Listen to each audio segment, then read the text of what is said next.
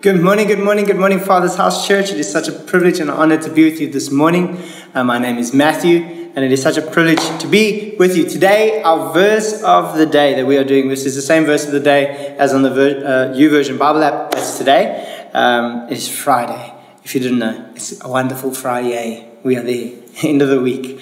We're going to be reading today from Titus 3, verse 4 to 5. But before we start, a wonderful thing about this sermon, this devotional series, is that we are taking the acronym of BREAD and putting it into life. We speak about this every time, but we're going to start off with an opportunity to breathe.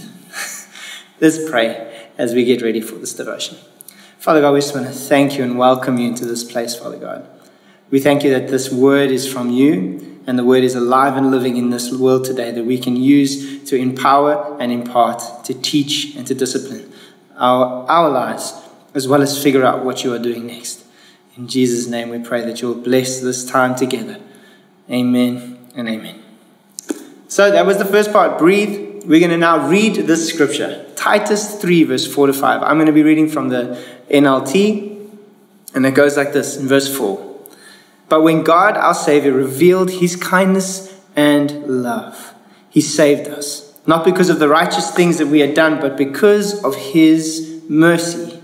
He washed away our sins, giving us new life, new birth, and a new life through the Holy Spirit. What an incredible scripture. In preparation for this, I often take an opportunity when I find the verse of the day there's an option when you click on it to read it, but also read it in context. So you don't just read just that verse. I want to look at the whole verse in context. And I just want to look at why are we saying this? Why is this written in Titus? Why are we here?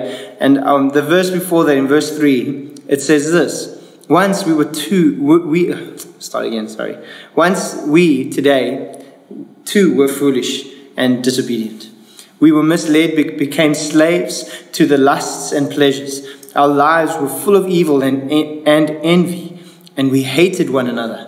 Now that is something I'm realizing more and more, is that I'm not saying we hate each other, but sometimes we overlook what God is doing. See, it has to remind us in verse 4, but when God, our Savior, revealed his kindness and love. Revealed. It takes time to reveal something. I think of magic shows where the secret behind the magic show isn't shown. And I think it's a lot like that in my thinking when it comes to grace. It's not something that's going to be given to you just like it is. You have to think and have peace and patience in it, that it will all be revealed. His kindness and his love, he saved us. Not because of the righteous things that we had done, which we often kind of think we want to credit ourselves when we get to heaven, but it's something as simple as waiting on the mercy of God for all our sins to be washed away, giving us new birth and a new life through the Holy Spirit. God, in his loving kindness, sent his Son to die for us so that we may be saved from our own sin. Nothing that we could have done in our righteous acts or in our time at church could have lessened the price that Jesus paid on that cross. It says in Romans 3, verse 23, it says, for all have fallen short of the glory of God. But luckily it doesn't stop there, and we are justified by his grace and the gift through the redemption that is in Christ Jesus. That is incredible. This was to show God's righteousness, as it carries on in verse 25. Because in his divine forbearance, he had passed over our former sins, so that we could be redeemed by the goodness and mercy and grace of God through Jesus. So today, as we get to our last point in this, second last point of today, is the apply part. I was thinking about this a lot in preparation for this verse, and I think Vince summed it up quite well about 3-4 weeks ago when he preached. You can go find it on YouTube. It's there. It's a beautiful sermon. But he spoke about, one thing that he spoke about in his sermon was about when praising becomes a hassle, when worshiping becomes a hassle. And it stood out to me because I think a lot of the time we can get into the thinking that we're doing work. And works without faith is dead. But what happens is I just need to achieve this. I just need to do this assignment and that's it, and I'll be done. And you just get stuck in the work, and you lose the faith that you had when you started. And that is something I'm working in my life. I think I'm trying to remember what it's like to praise Him on the mountains and praise Him in the valley. What it's like to praise Him with that mountain in our way. We can see it coming. But there's something in it today. And I think today, as we talk about devote, as we're ending off this part, I want to focus on a song that was written not too long ago, actually. It's something else. I think I'm really enjoying it, coming back to it. And it's the chorus that says this: I'm not in a hurry when it comes to your spirit, when it comes to your presence, and when it comes to your voice, because I'm learning to listen and just to rest in the nearness of you. I'm starting to notice that you are speaking.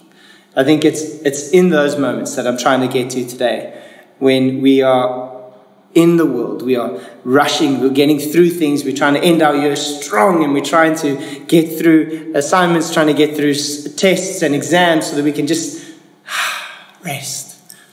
But it's in the valley that my Jesus is with me.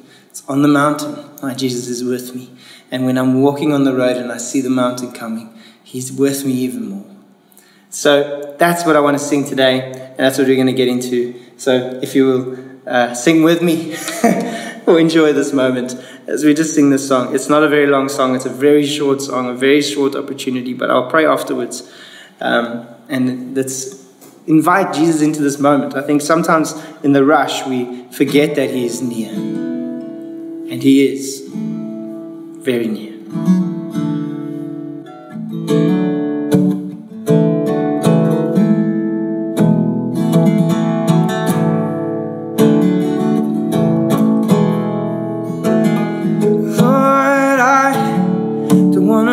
On ahead in my own strength when you're right here.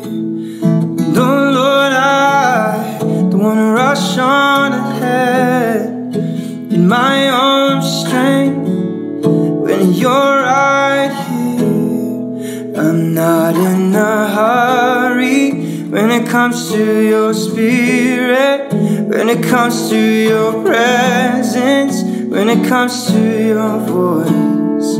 I'm learning to listen, to rest in your nearness. I'm starting to notice you are speaking. I'm not in a hurry when it comes to your spirit, when it comes to your presence, when it comes to your voice. I'm starting to listen, just to rest in your nearness. I'm trying to notice you are speaking, and I'm starting to notice you are speaking, and I'm starting to notice that you are speaking. Yes, Lord, we want to thank you that you're a God who is speaking to us in this season right now. No matter where we're going, no matter the season ahead, no matter the season that is we're in right now, that, Father, you are closer than a friend, closer than a brother. And you sent your Son, Father God, to come and set us free from where we were and where we were in that moment. And when sin had us trapped or snared, you came and set us free with your Son. So we pray, Father God, in this time, in this season right now, Lord, that we will see your goodness come to pass as we wait and not hurry your presence. In Jesus' name, amen and amen. Father's house, I pray that you enjoy the rest of your Friday, the rest of your weekend, and I'm so looking forward to seeing you on Sunday. Enjoy the rest of your Friday. Cheers. Bye.